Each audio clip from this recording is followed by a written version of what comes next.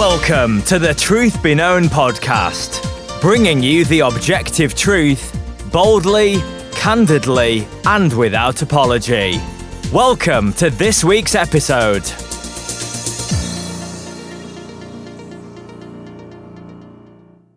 Well, welcome back to another episode of the Truth Be Known podcast. I'm Nathaniel Jolly. And I'm Eki Tepsapornchai. Brother, it's good to have you back this week. Last week, we inserted a special episode with Tim Stevens. I got a chance to be with him for a week during the doctoral program, and he's a dear brother. And so you got a break for a week, and that was good. Well, and stuff. then the week before that, you were out here for Demon. So actually, it's been over 2 weeks. It's been 3 weeks since we last recorded together. Yeah, that's true. We did a couple episodes in anticipation of that. So yeah. Yep. Well, we are back, and undoubtedly this is a hot topic. At least at this time, in 2 years from now, when people are looking at this episode, they're gonna think, "What's the big deal?" Maybe, but the topic's a big one, and so it revolves around something Alistair Begg, a statement that he made on an interview, but really the topic is how should we as believers respond to invitations to things like homosexual so-called weddings. And I think this is that needs to be the question, because that question is not going to go away. Christians, from now onward, are going to have to deal with that issue, and it will be genuine issues, right? Sure. Family members who come and get invited to a wedding, and they have to ask the question, well, it's my son or my daughter, and though I disagree, what do I do? Because it's not just some random stranger. And so there needs to be thoughtfulness. We don't just cast family aside without thinking through how to apply scripture rightly, right? And so, Alistair Begg, why don't you just share with us a little bit about what the comments were? It was actually in a 30-minute interview, and I've seen some small clips around, but I think it's important, the whole context. But just share a little bit about what we're talking about. What did Alistair say? Why is everyone all riled up at the moment over the commentary? Yeah, just as a summary, and you can find the clip online if you look for it, but just as a summary, Alistair Begg was talking about a grandmother whose grandson is living a homosexual lifestyle and was about to get, quote unquote, married with his partner. And the grandmother was torn over whether to be there for her grandson out of love for him, or whether to abstain. And Alistair Begg Alistair Begg first wanted to be sure that she has made it clear to him that this is sin and that she does not support this lifestyle, and that she has also shared the gospel with him and helped him to understand that only by repenting and turning to Christ will he have eternal life. And this grandmother indicated that, yes, she has made those things very, very clear. And then Alistair Begg essentially responded, then go ahead, attend the wedding, be a part of it. And she was surprised because that's not typically the response that you would get from someone like an Alistair Begg. And he said, look, we get accused all the time of being very unloving people. And if you don't attend this wedding, you're just adding fuel to that fire. So you might as well just go. And while you're at it, why don't you just bring him a gift? So that was the discussion that sparked the fire on the internet, in terms of not only how do we respond to this, but also, what do we make of Alistair Begg? So that's the situation. Yeah, and I think there are a few things that are important to kind of preface this with, and let's just talk about the interview. First of all, this wasn't a real recent. Well, it wasn't very recent. It was last year in September, right? Mm-hmm. So it's been out there for some time. The interview was being done concerning a book that Alistair wrote called The Christian Manifesto. And that book covers the Sermon on the Plain. So think of the book of Luke, those first few verses there. And so that was what the interview was actually about. And in the midst of the interview, I don't know who the interviewer was. I imagine it's someone associated because I think it's their podcast or whatever. Um, they were talking about how to love your enemy, right? According to those passages, what does it look like to love your enemy as Christ loved his enemies? And Alistair is not a mushy gushy kind of guy. I've only heard a handful of No, things from him, but he's not he's not a Russell Moore. He's not a these no, guys no. who are, well, I use Russell Moore. I would just call him a traitor to the faith. But anyway, he's not one of these guys, right? I mean, he's very solid.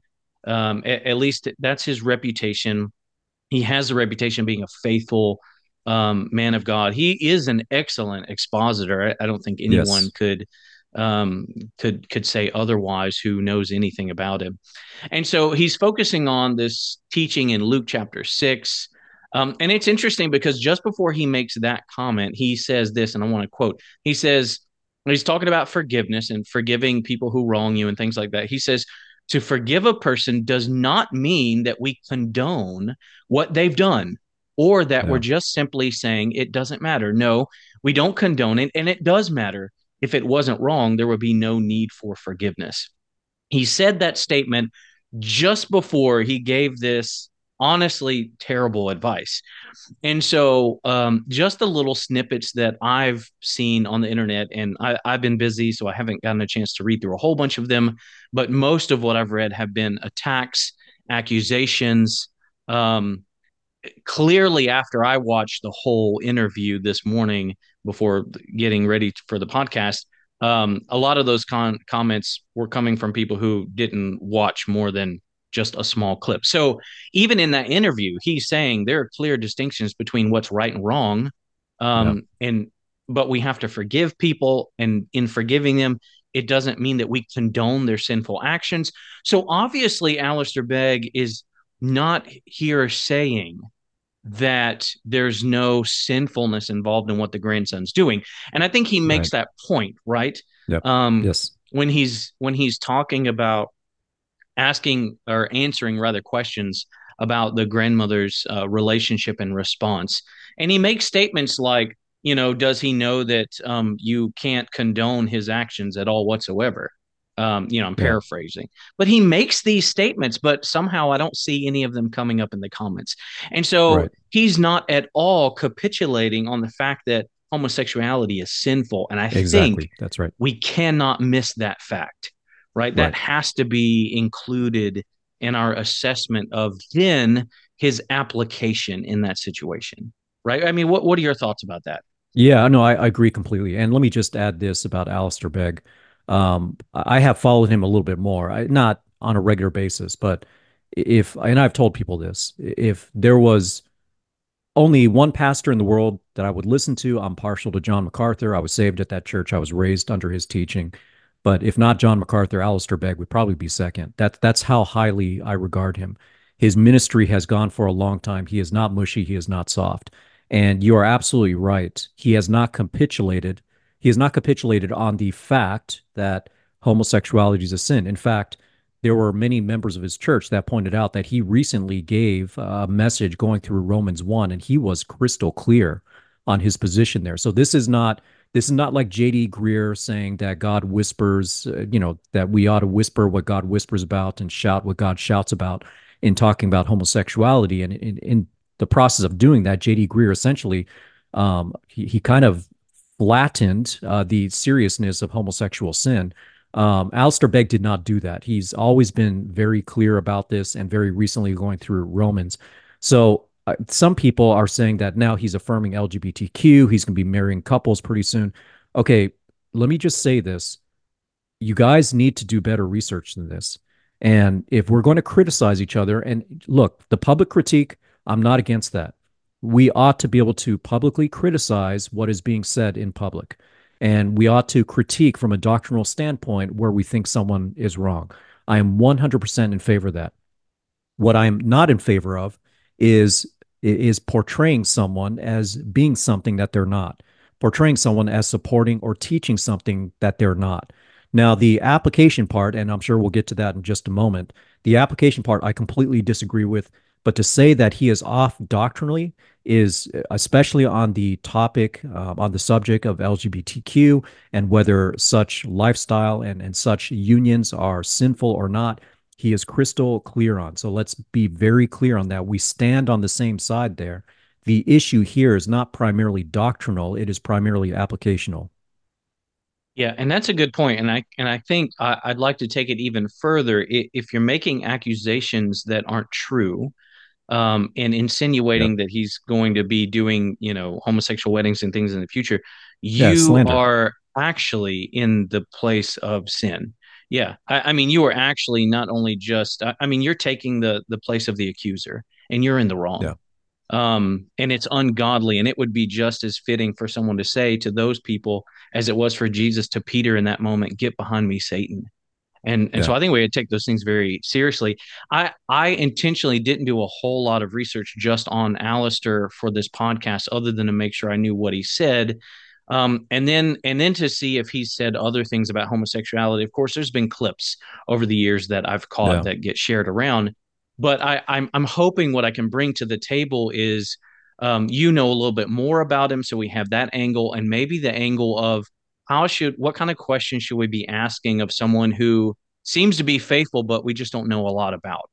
Yeah. Well, one is go watch the entirety of whatever that clip came from, because the context matters. And in this case, in this instance, you find how he's making clear statements about how we forgive people, but that doesn't mean we condone their sinfulness. And so you don't see any capitulation there, even in the exact same interview where he says this. Now, you talk about some of these guys who have made some of these comments. I want to read. It's kind of lengthy, but it's about a paragraph. But I want to read this. I did find an article this morning. I was just trying to figure out where Alistair said this so that I could Yeah. listen to the actual teaching or interview or whatever it was. And I found an article. I don't know who wrote the article. I intentionally didn't look at the bottom to see, but he quoted someone who shared something online about Alistair, and he didn't attribute it. He just said basically someone said. So I don't know who said this. Yeah. Don't really care, but I just want to give an example and we'll kind of talk to it. So here's the quote. So the guy hears what Alistair says and he writes this publicly. He says, "You have geldings like Begg who can spend decades in quiet, nice, respectable ministry, but inwardly be total cowards, worthy of nothing but disgust. There is a desperation for men who act like men to lead. Conservative evangelicalism is desperate for men to lead, but the pathway for men as men to climb their way to leadership are completely cut off to them from the start. The only way forward will be to have churches which incentivize masculine leadership from the get go, and that attract and train young men who are really men and Oh, not conflict avoidant nerds. And the second you do this, respectable men like Kevin DeYoung will attack you for your mood. You have to be willing to step over these people. You have to be willing to let the dead bury the dead. Respectable, winsome Alistair Begg wow. evangelicalism is dead and soon to be buried." Wow. That's that's ridiculous.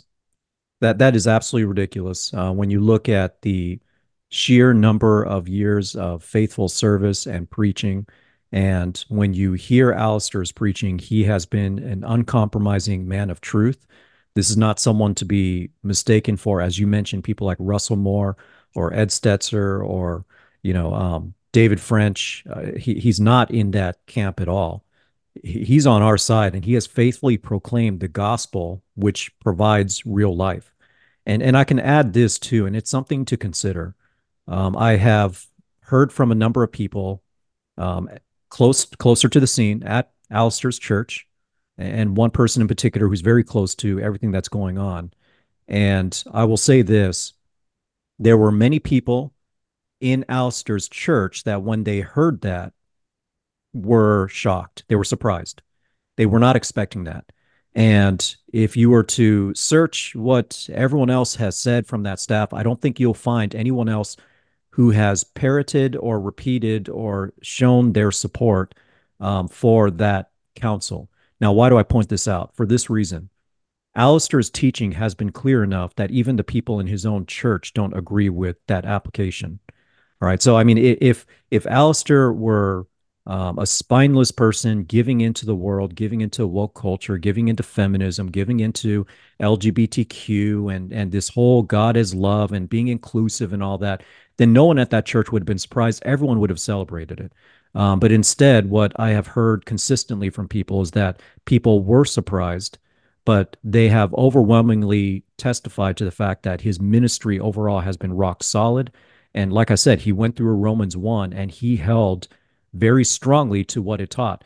Now, a lot of these people that are pushing this whole, well, men need to be men. I'm the first to say that because that's 1 Corinthians 16 says, act like men, be strong. All right. Let all that you do be done in love. So that's very important that we act like men. But I think we've reached a point where people are making this into this is all godliness is about is just acting like men and their version of acting like men have less to do with their faithfulness to what the scripture teaches and more about how they respond to various issues on various fronts. And we need to really step back and take a look at that and ask ourselves, what is it that Jesus Christ wants us to do?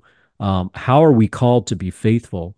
And when I look at a man like Alistair Begg, he far outpaces the vast majority of these critics who are slinging arrows at him and calling him Yeah. spineless or a coward or anything like that. In fact, Alistair he really had to explain himself to a lot of people that disagreed with him.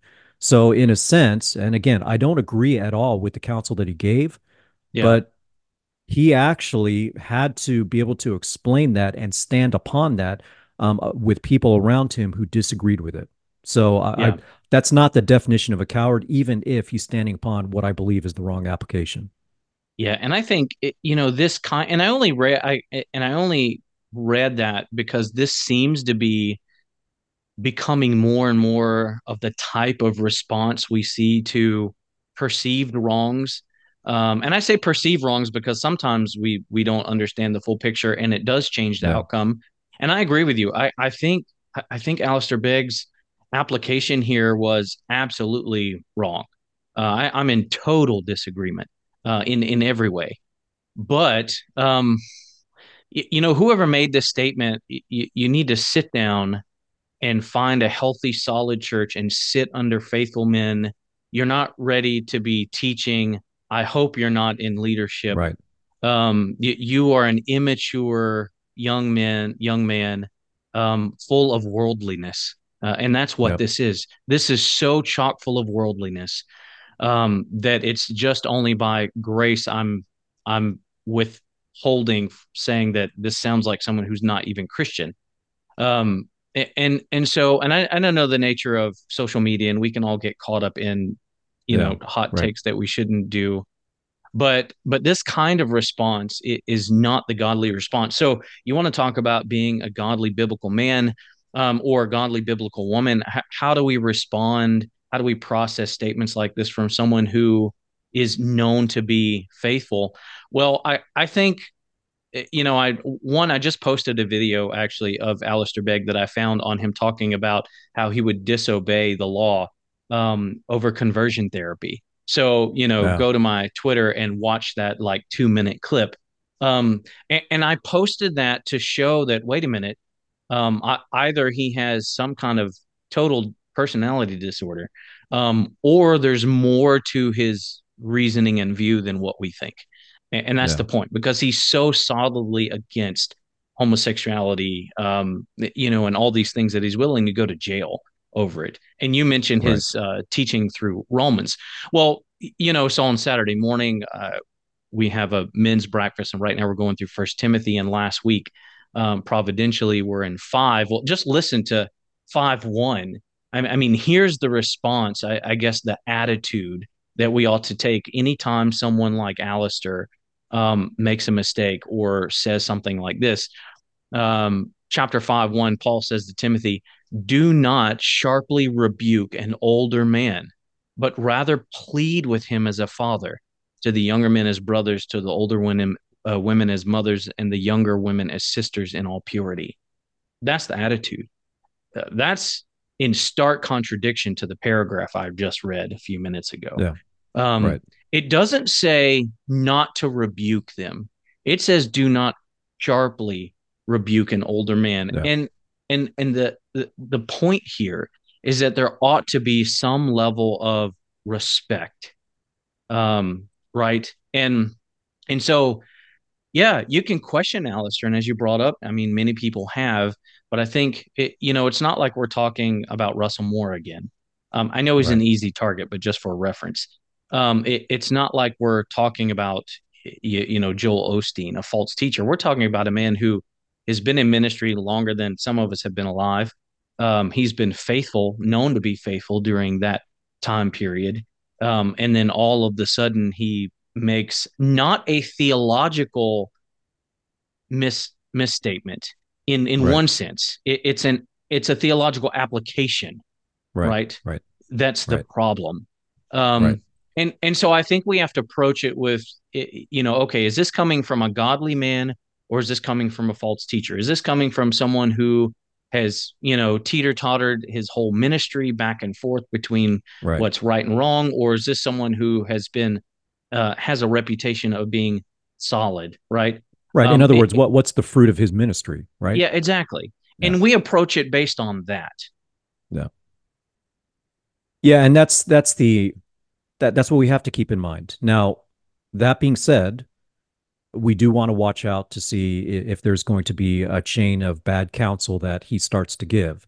Yeah, And, if we start to see that pop up, or if we start to see him compromising on what the Bible actually says, well, he's going to, in essence, contradict what he has taught in the past. And that's going to be at that point, then I would start to embrace this idea that, hey, we need to just avoid him altogether, right? But again, we need to we need to be able to distinguish someone's view from how they're applying it. Now, I know that there are scriptures in the Bible that many would apply to this situation, right? For instance, what partnership does light have with dark? We should not even be participating or giving approval to anything that is sinful. Those verses are there in the Bible, and yeah, certainly in this situation, I think that is a right application for why we should not be attending this.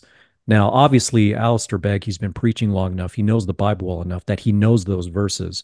And so, in some way, shape, or form, and in this one specific situation, and by the way, while this does not change my sharp disagreement with this situation, um, I do understand that this was very specific to this woman's situation.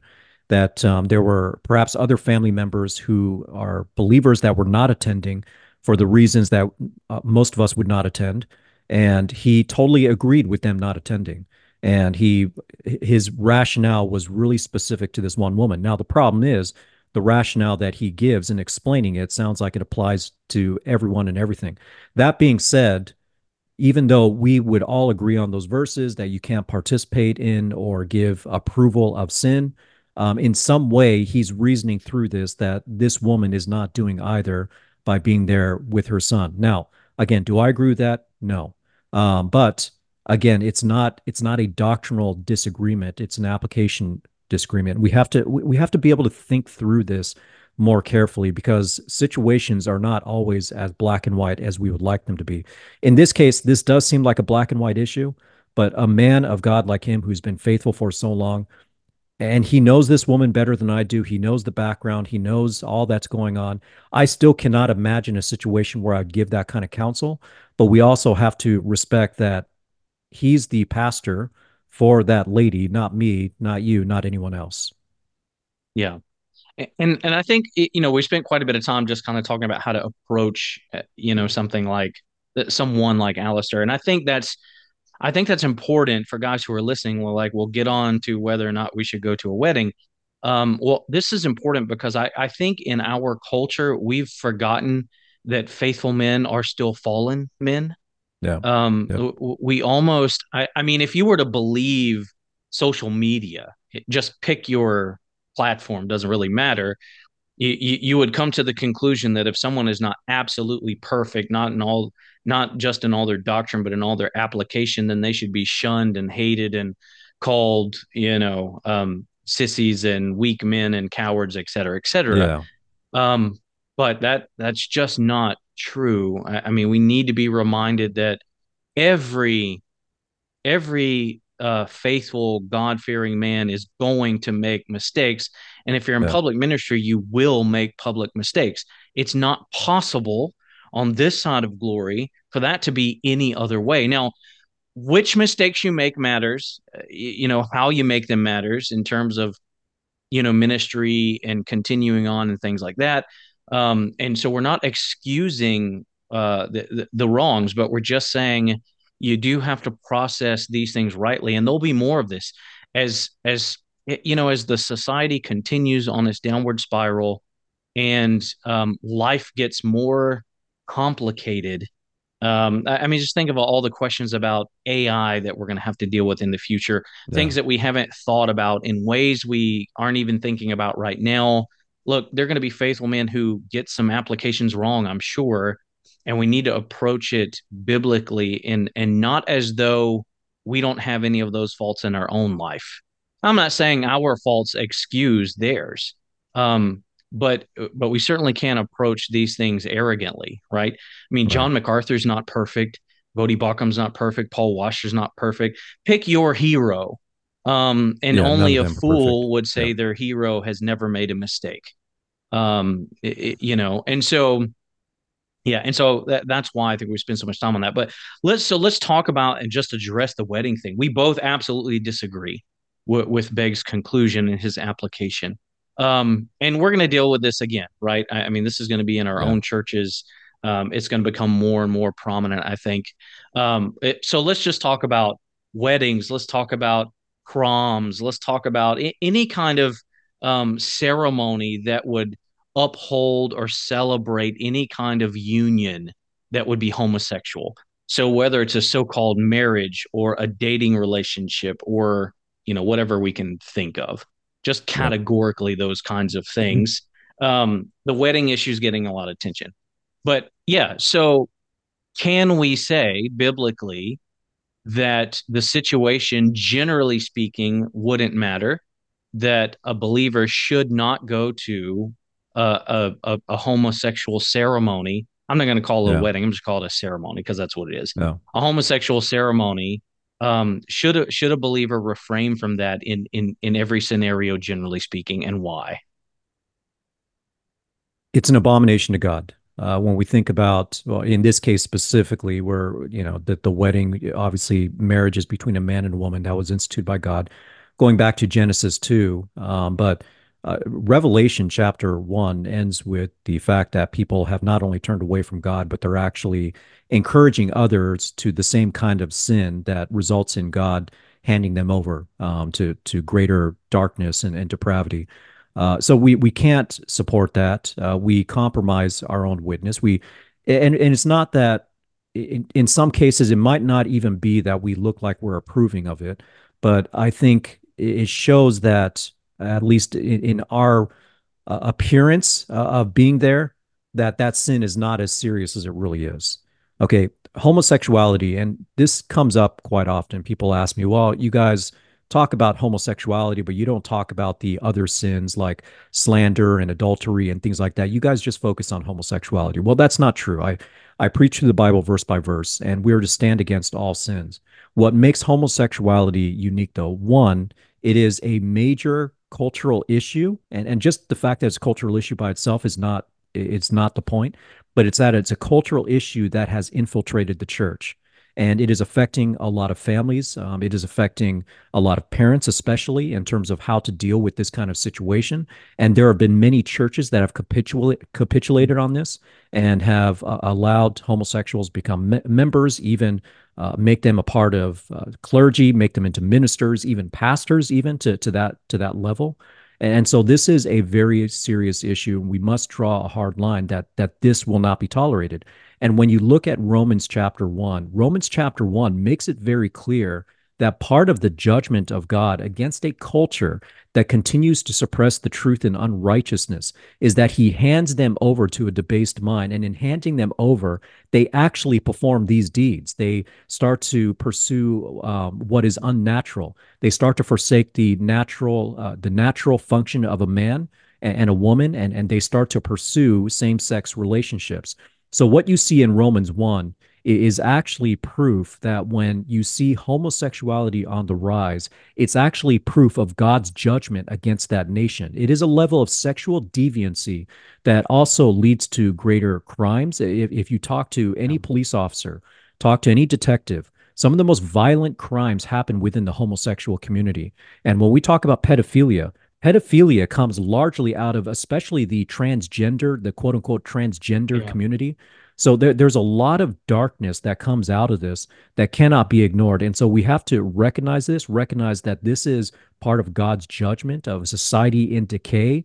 And we as children of light need to be shining light, not standing idly, certainly not approving of the darkness, but not even standing idly by and ignoring the darkness like it's not even there. We're supposed to shine the light upon it.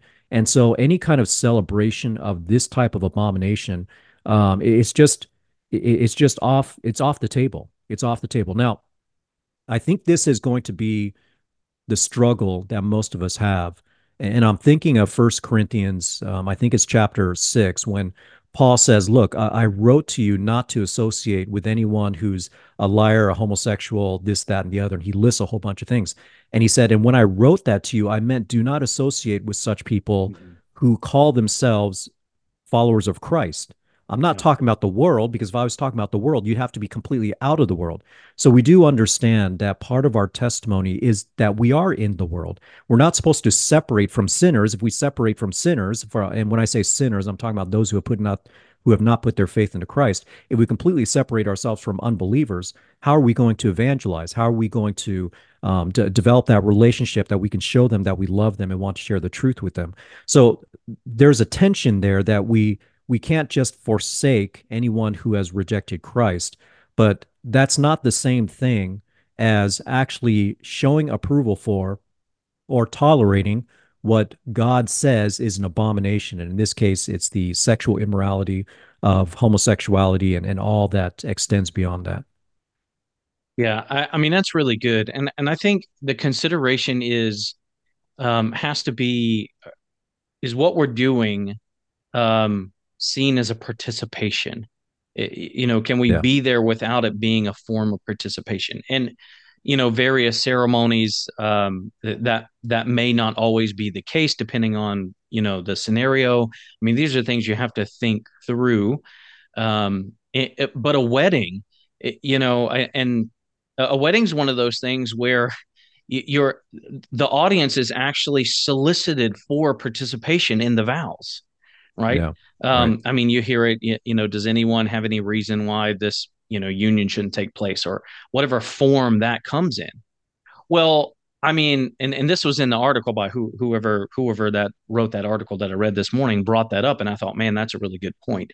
And so you can't be there without it being seen as support. I mean, that's the whole nature of Yeah. the wedding of people being there, right? I mean, there has never been a wedding where people weren't gathered, and the purpose for the people gathering was to celebrate the couple being wed, Yeah. right? And so there, it's not possible to be in a wedding without giving your approval, at least just by function. And so yeah, I would agree with you. I would say there's not going to be a time where you can participate in a wedding. Now, okay, so maybe I can think of an exception. If you want to go to the wedding and pass out Paul Washer salvation tracts to everyone, maybe that would be maybe that'd be an Well, exception. But yeah, and someone gave the example of, well, what if you can go and actually have an opportunity to preach the gospel? Well, that would be nice. You have an opportunity to preach the gospel, but in preaching the gospel, you better make clear that what's happening there is an abomination to God and that it needs to be repented of. Let me give you an example. There was a time, and I still hold to this.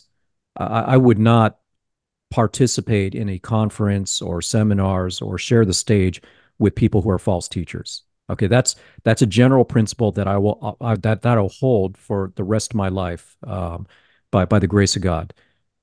A couple of years ago, there was a baccalaureate service. The baccalaureate service for high school graduates who claim to be Christian. There's gonna be a ceremony for them, and people go up there and kind of give a speech to them as they go out into the world. And so I was invited to speak at this baccalaureate service.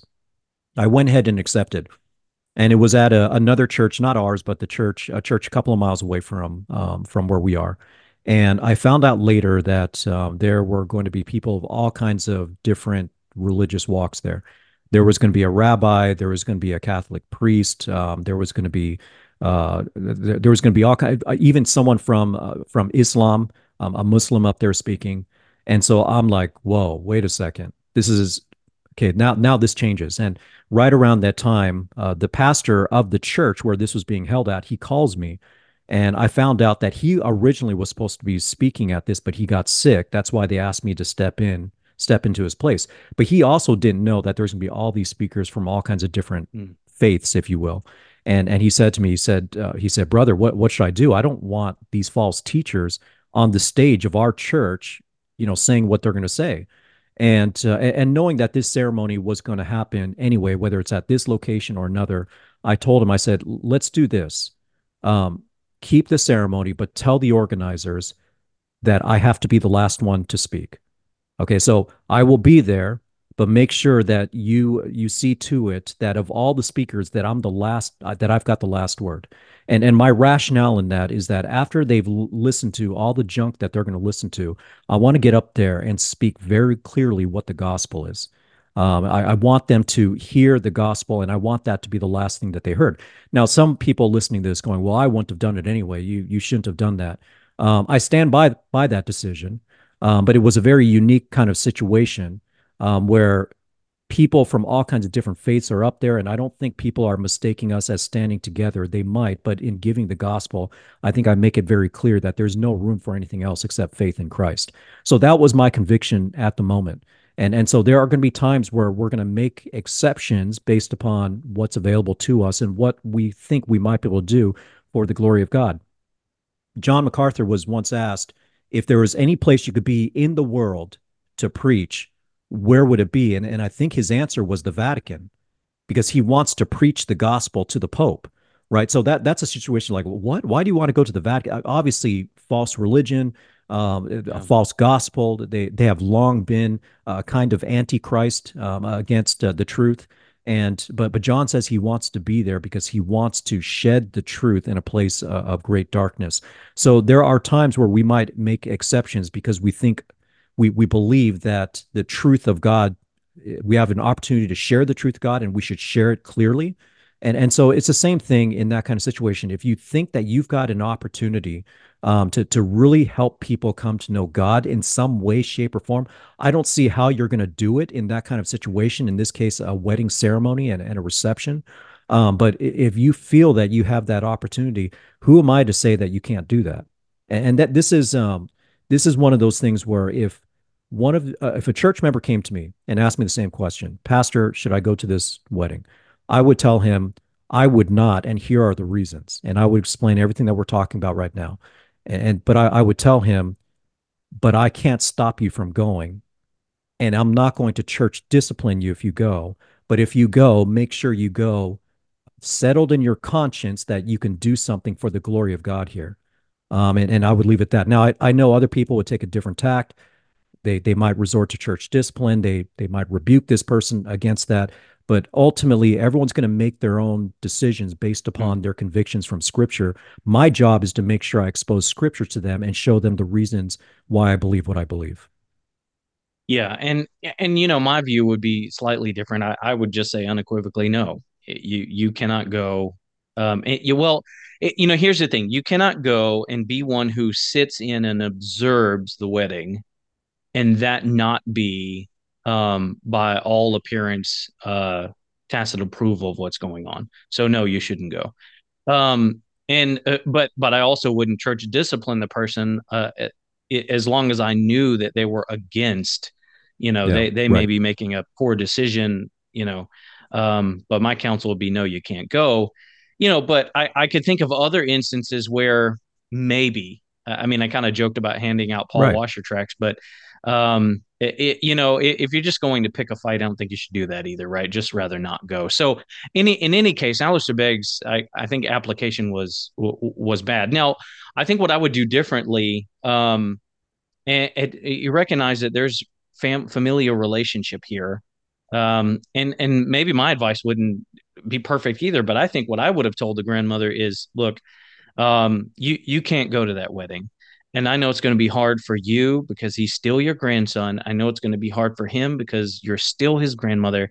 What you should do is you should go and talk to him one on one and use it as an opportunity to share the gospel with him again in telling him why you cannot be there, and make sure that he knows you love him as grandson, Yeah. but your fealty to Christ and to truth is such that you cannot go to something like that, and you don't go. Yeah. And I think that's what I would have, the direction I would have taken. Yeah. Right. Um, Right. and Yeah. And and I that totally way, understand that. Yep. he knows why she's not there, whether he agrees or he's not. Right. I think she's taken the extra care, to even give him the gospel, but then also to say, look, you're still my grandchild, and I do still love you, but I'm faithful to Christ, and so I can't participate in that, and I Yeah. can't be Right. there. Yeah, and I think, honestly, the adding on of buying the gift was just worse. Yeah. That Because was, again, really poor advice from an otherwise solid, faithful man. Because I think the gift giving also just adds an extra layer of approval. So better not go. So if you're faced with those things in the future, I think what Alistair, I hope, and based on the few things I've heard him say, I think what he's trying to get at, though he applied it wrongly, it is right. And I think it's this: when you're dealing with family and when you're dealing with these issues, you want to deal with these people in such a way that they can accuse you of being ungodly. They might not use yeah. those terms, right? Um, they can accuse you of having a combative, sinful response. And I'm using those terms in ways we would understand them, right? Yeah. Right. So we're not supposed to be pugnacious. Let them not be able to accuse you of being pugnacious, right? Because Yep. that's sinful. Exactly. And so you can't do what Alistair recommended. Um, but you can go to the person individually and say, look, I love you. You're my daughter. You're my son. I'm always going to love you. I'm always going to care about you. Um, Right. but we are loyal to Christ, and so we can't support your view of this. We can't support your choice. We can't even support you by our being present. Yeah. And you go about it that way. But I think what Alistair is saying is make the effort, to be loving in the way you deal with these things. Right. Right. I don't think his way was loving. That No. application, I think, is in fact the opposite of it. But I think that's where he was trying to go. Right. And who knows, just based on my limited exposure. But that would be my argument too. As we deal with the world, we do need to deal with them in a righteous, God fearing way. Um, and if you don't know what that looks like, man, read more Charles Spurgeon. I get so sick and tired of hearing these manly men puffing out their chest, Yeah. talking about being a real man, fighting the world, while quoting Spurgeon, the very one who said if sinners were going to go to hell, they should have to leap over our dead bodies, Yeah. because we're pleading with them. And Yeah. nobody would accuse Spurgeon of not being a real man. Right. And so, yeah, we stand up for truth. We say homosexuality is sinful. And just like you, it is a different kind of sin, and the Bible even distinguishes it, right? When it Yes. says it's not just any kind of sin. It's not a sin outside the body. You sin against even your own body. It sins against God's created order. and in Yeah. some way, Right. in ways that other sins don't. So it is a different kind of thing, but we can make those statements without to people without responding in a way that Christ didn't respond. And I think there's wisdom. When we study Christ's response, one, there's wisdom in knowing that Christ was perfect and responded perfectly because he was God and we are not. Right. Some of the things he said specifically to fulfill prophecy, which we will never do. Right. Um, but there are times for words that there's a better term for harsh, but seem harsher. But I think we need wisdom in when to use those, right? That shouldn't be like our go-to default is just that we're Right. harsh with everyone we deal to. Um, sometimes the absolute foolish fellow needs a hard word to wake him Yeah. up. But I think it's Absolutely. wisdom um, when you use that and when you just leave him alone, in his ignorance. So Alistair was wrong, but I think what he's trying to get at is really something we should need to think about, right? Yeah. If we care about whether or not these people are going to hell, and I have to be quite frank, I think a lot of these guys I see could really care less if people go to hell or not. And that's just not Christian, right? I mean, we should care where these people's souls are going. And so we can not participate in their deeds and call out their sin and do it in a way that we still desire their salvation, right? Absolutely. Yeah. Let me share one experience I had. So there's this couple, husband, wife, was counseling them, and they have a couple of sons who are living the homosexual lifestyle, and that had grieved this couple. But there were other issues going on there as well between the husband and wife that I was trying to help them work through. And at some point, these two sons came back into town and wanted to meet with me. Now, knowing I already knew they were homosexuals, and so I wasn't sure exactly what they wanted to say to me, but they came in and initially wanted to talk about their parents and the difficulties there and how they should navigate some of the difficulties going on at home and the things that are being said. And so I'm talking to them and knowing in the back of my mind, these two are living a homosexual lifestyle. And then at some point, one of them decides to bring it up, saying, Pastor, did you know that both of us are homosexuals? And I said, Yes, I've heard. And they said, Well, what do you think about that? And at that point, I had to open up the scriptures. And I'm thinking at this point, you know what? I, they're probably going to hate me after this, but I've got to show them what the scriptures say. And so I opened up the scriptures and took them to 1 Corinthians 6, took them to Romans 1, showed them the passages that make it very clear that the choices that they're making are sinful. And they said that they want to know the Bible better. I said you should go to a Bible teaching church. I can send you some links. They didn't live locally, they lived out in Arizona. So I can send you some links to some good churches. And I would just recommend you go and just listen to the preaching, listen to the preaching. You don't have to try to become members just yet. Just listen to the preaching. And my hope, obviously, in giving this advice is that they would come to know Christ.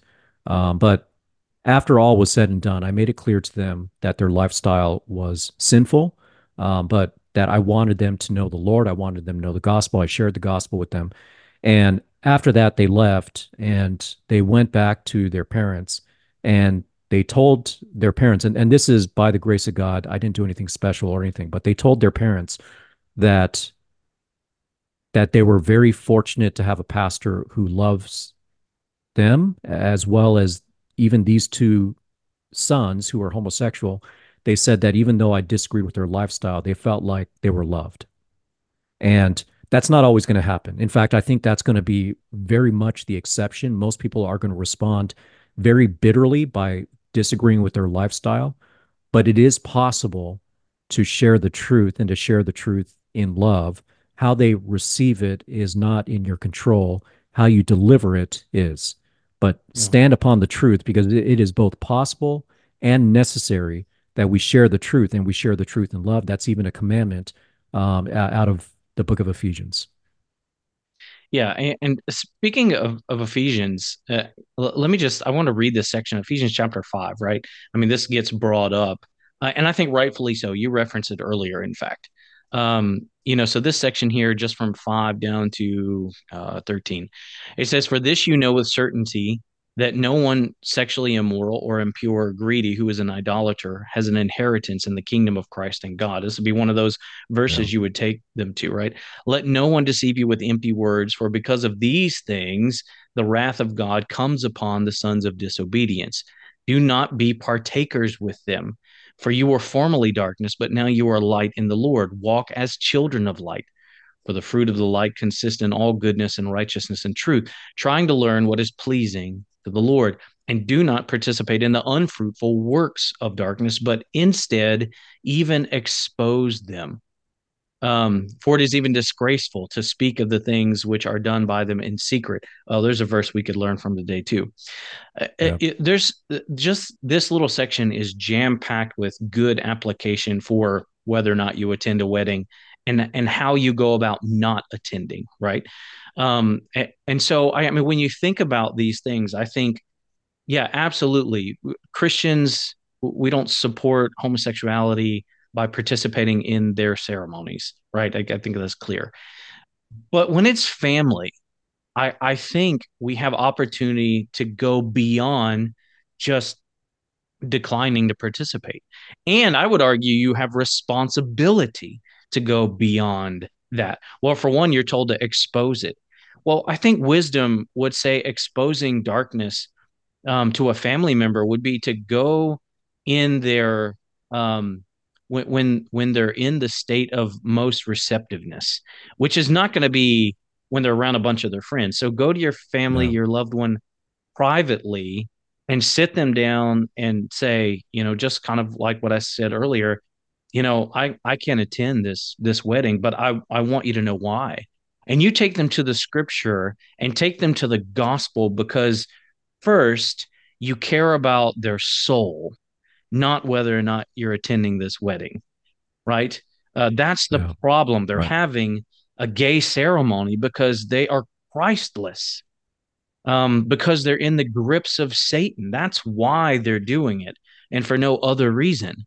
And so you take them to the scriptures and you expose the darkness in them by showing them the light.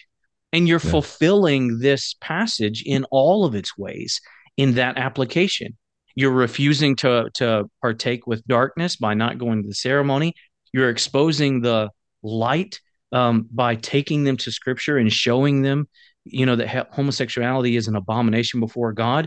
You're doing it in love because predominantly you're doing all of this in a way that's caring for their soul, calling them to repent and come to Christ. And so I think you can do all of the things in this passage without um, being this angry, Right. combative jerk. Pugilistic. Uh, Yeah. uh, Yeah.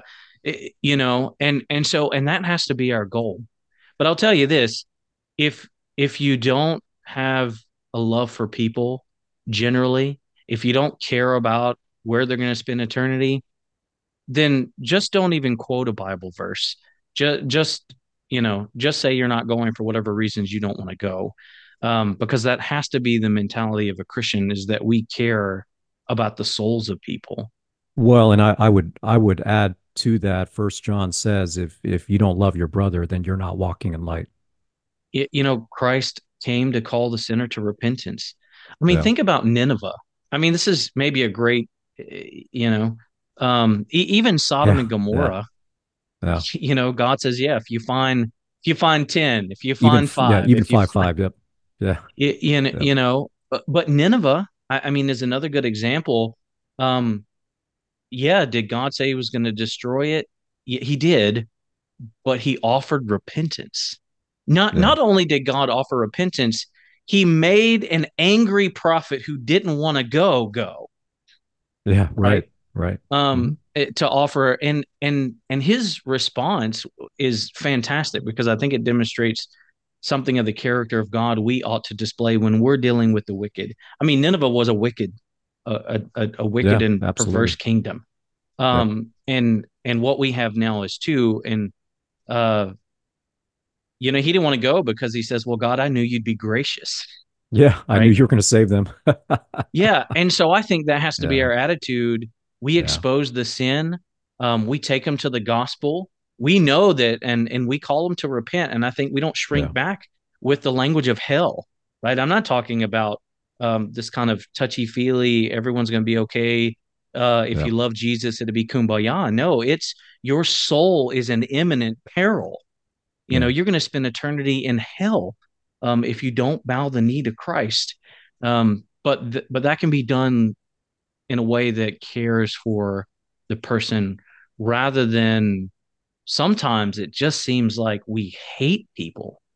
If yeah. you just Right. read some of the comments.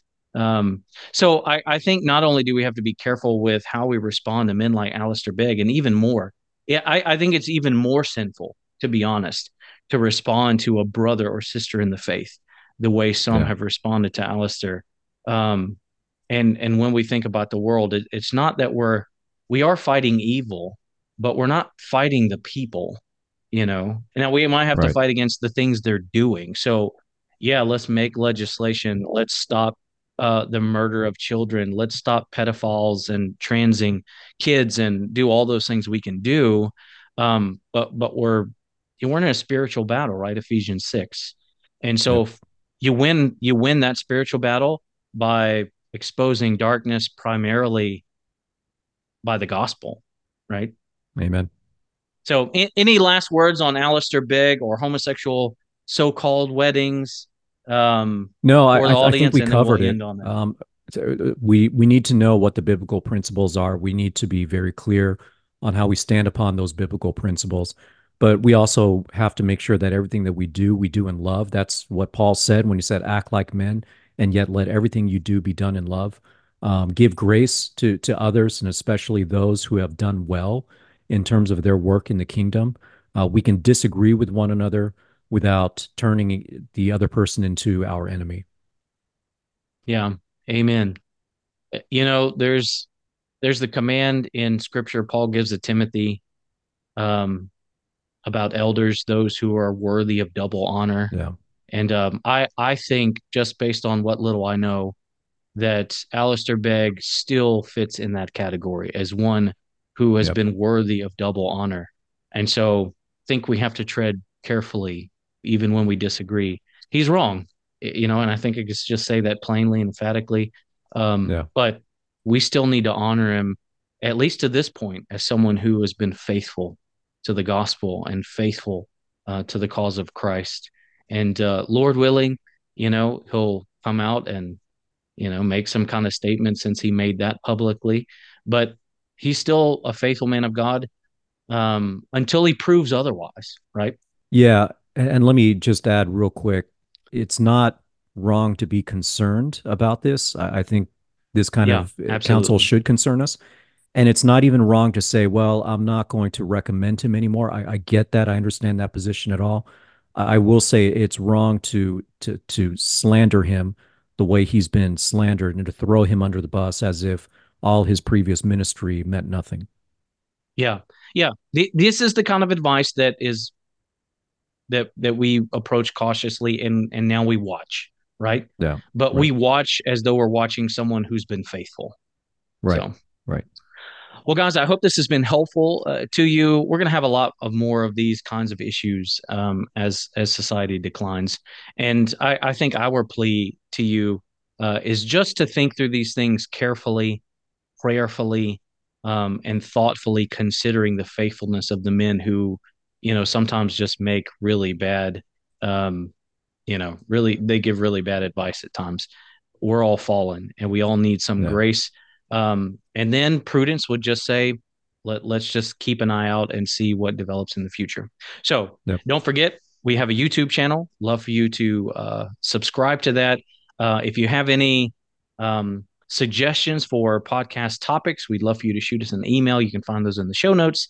And until next time, let the truth be known. The Truth Be Known podcast is a theologically driven, gospel-centered program, serving the body of Christ by bringing biblical truth to bear on issues facing the church today.